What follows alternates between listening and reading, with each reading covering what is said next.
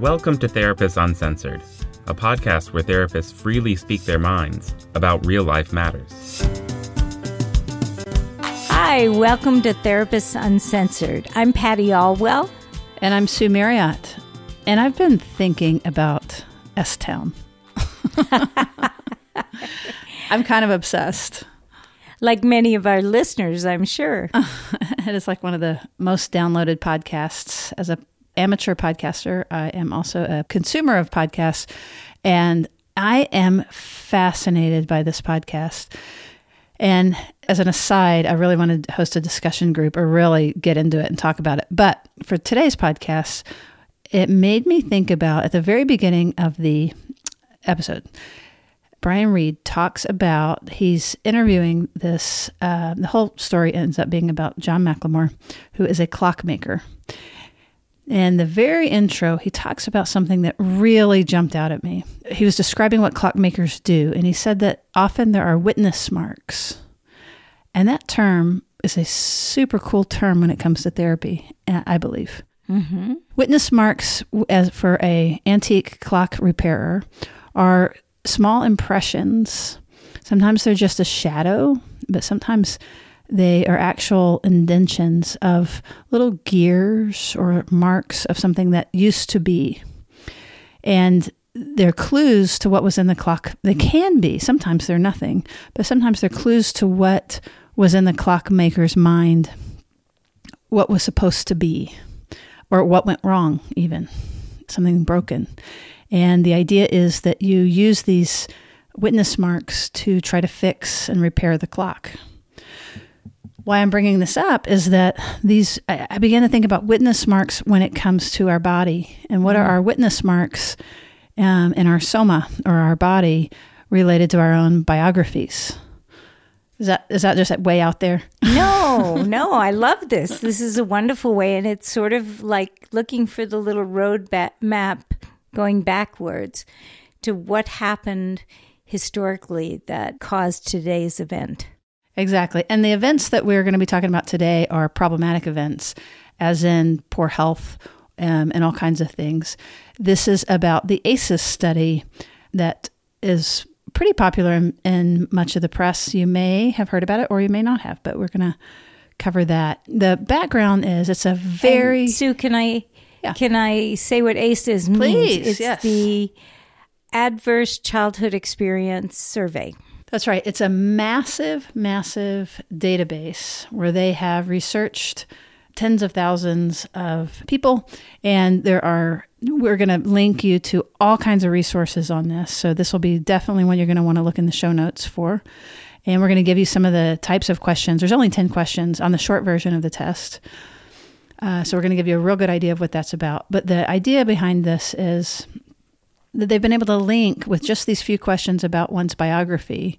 They can predict weird things like your chances of having a broken bone as an adult. Your chances of dying early. Yeah, like 20 years early. Thank you very much. That's a witness mark we want to pay attention to.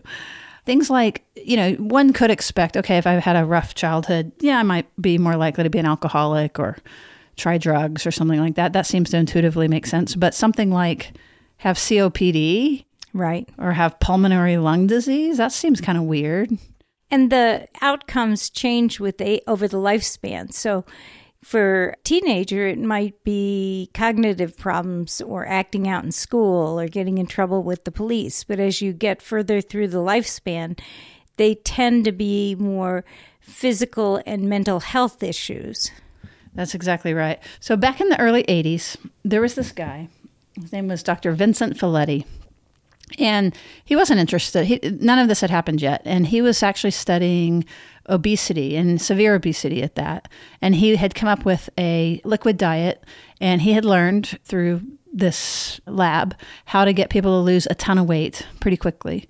So he was quite proud of himself and was moving along. But then he noticed that some people would gain the weight back even more quickly than they lost it.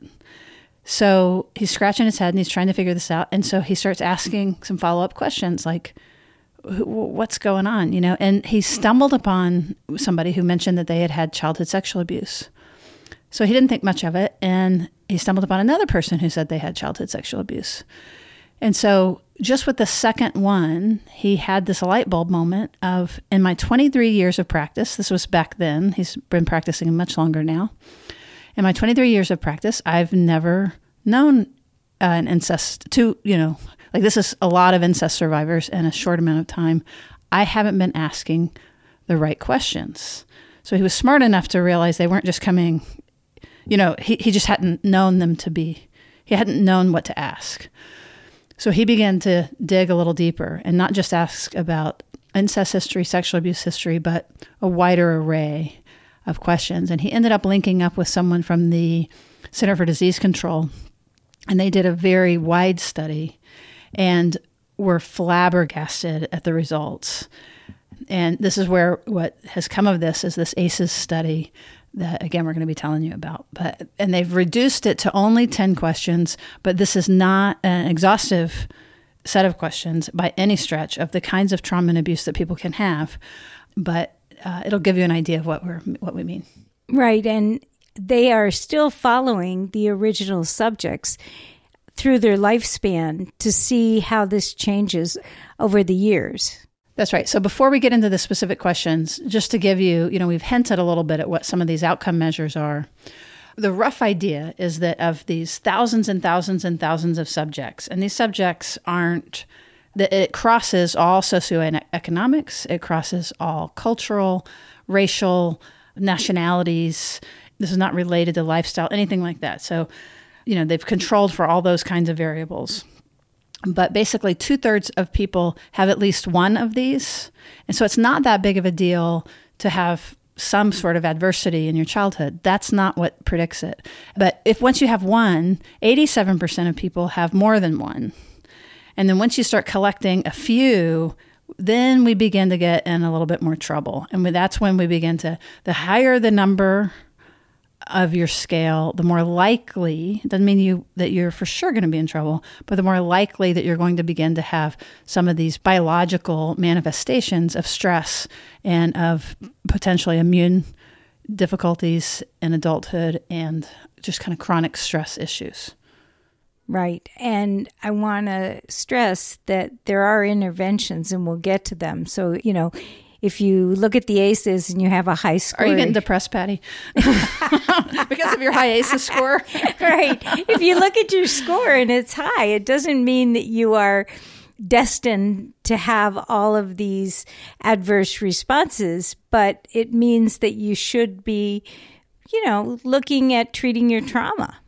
Yeah, that's exactly right. One of the hopeful messages of this is that people who have had like immune system issues and some of these more weird diseases that are really hard to name and diagnose, and you get kind of shoveled from one doctor to the next doctor and everyone's scratching their heads and not quite knowing what to do, that when you begin to tie it all the way back, when the doctors begin asking the right questions, and as the patient begins to make links back into their history, their health improves.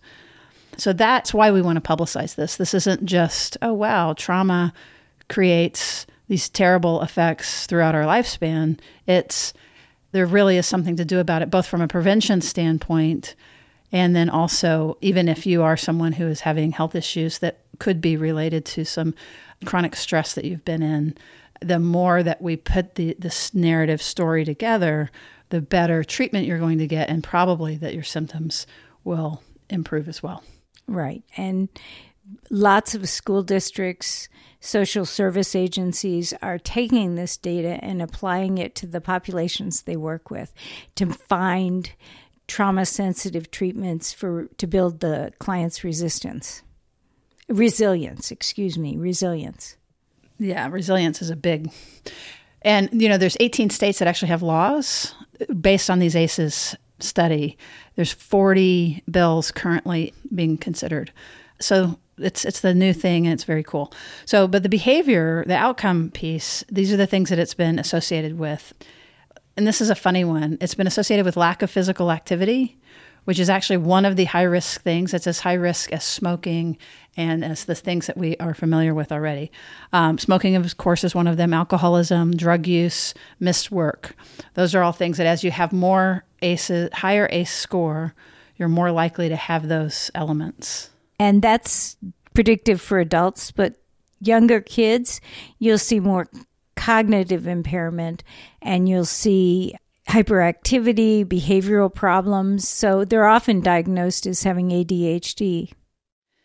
That's right. And then the physical mental health side of things in adulthood, as your ACEs score goes up, that you have a higher chance of particularly suicide attempts, obesity, diabetes, depression, sexually transmitted diseases, COPD, I mentioned broken bones, stroke, cancer, heart disease.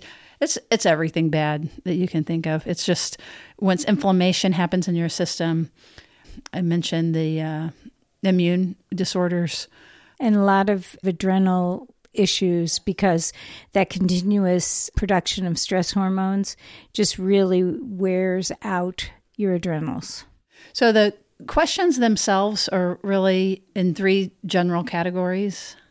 They are around abuse, neglect, just some household concerns, and then concerns around family members. So some examples of those questions are things like if you have had a family member that has been incarcerated, and it's just kind of a yes/no. If you've witnessed domestic violence. If someone in your household struggles with alcoholism. That's right. If you were humiliated, treated like emotionally abused by a parent. And the way that this is, that it's scaled. So the more of these that you have, the more likely that you have some of these chronic stress issues. And then, of course, with each one, the more it happens and the worse it is, the more likely that you have that it could have affected your biology in these more severe ways. Right. And to name some of the other ones, it's separation or divorce of your parents. And also if you were sexually abused by a person that was more than 5 years older than you. Yeah. And, there's some controversy about some of how some of these are written. Some of them are written like if you witnessed your mother being hit or hurt. And some people say, any kind of domestic violence that you would see from either side is harmful and is traumatic. And then loss of a parent to death is not on the list, but that is an extreme stressor. And, separation and divorce can happen, and that can be not necessarily a traumatic thing. And if that is the case where it's not a traumatic thing, you probably won't have many of these other scores on there, but it is correlated with stress for the kids. Definitely get online with us if you'd like and take the test and sort of see what your score is. But it really is, as Sue was talking about, these witness marks. They're indications that maybe these are areas that should get paid attention to. And that attention can be different depending on who you are and what your stage in life is. It could be, talking over past traumas with a therapist. It could be taking yoga classes. There's a lot of ways that trauma can be addressed. That's right, because the injury, it has to do, we've talked a lot on this podcast about executive function and regulation.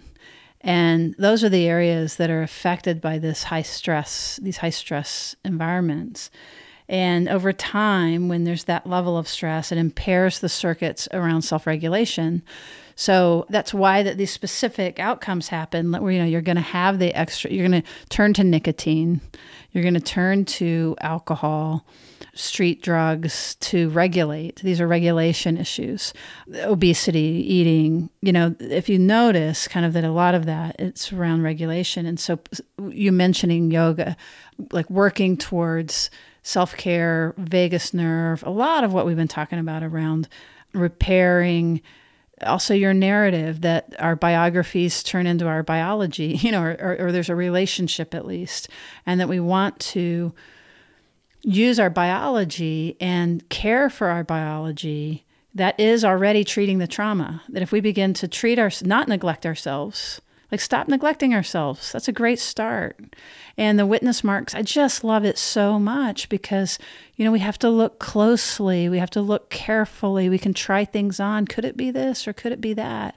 We're not in a court of law.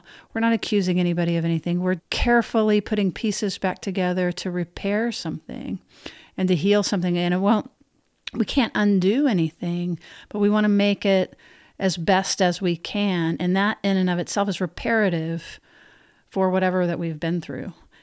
And the other half of this is if you're a service provider, whether you're a teacher, whether you're a social worker, whether you're actually even police officers, they've done some of this trauma-sensitive training for police officers. And one of the things they've discovered is that people who've suffered a lot of trauma, if you don't treat them and their space with respect, they get dysregulated. And so even just talking politely to people, even not getting too close to them or asking permission to enter their home and not really pushing forcefully and without permission into their space is a way to not stimulate the dysregulation from the trauma. That's right. And especially in the medical community, there's a lot of chatter about this right now as a way of increasing and deepening healthcare and making it much more comprehensive and looking at the whole person. Exactly. And if you're a pediatrician treating a child, you also can be treating the parent because there's a lot of intergenerational transmission of trauma. And if you are asking these questions and being trauma sensitive with the child, you are by extension treating the entire family. Okay, so right now we want you to head on over to click on those links to take your own test and do it with love and care because it's pretty shocking. Right. My number, I'm like really happy that I'm not in a wheelchair. But it did inspire me to like go for a run or something because I'm going to keep myself healthy as long as possible. Exactly. So I hope that you do it with the same spirit. And thank you very much for listening. Go to our website, www.therapistsuncensored.com. Give us your email. We'll put you on the email list. If you go to iTunes or to any provider of podcasts, you can rate us and review us and come back and see us soon. That's right. And we are, in particular, we're going to be getting ready to launch some classes so that we can go, we always have a little bit of an issue about wanting to answer questions on the air, but we want to do it in a deeper way. So we're going to be doing some classes to be able to really go further. And so stay tuned for that, and we will see you around the bend. Therapist Uncensored is Ann Kelly, Patty Alwell, and Sue Marriott.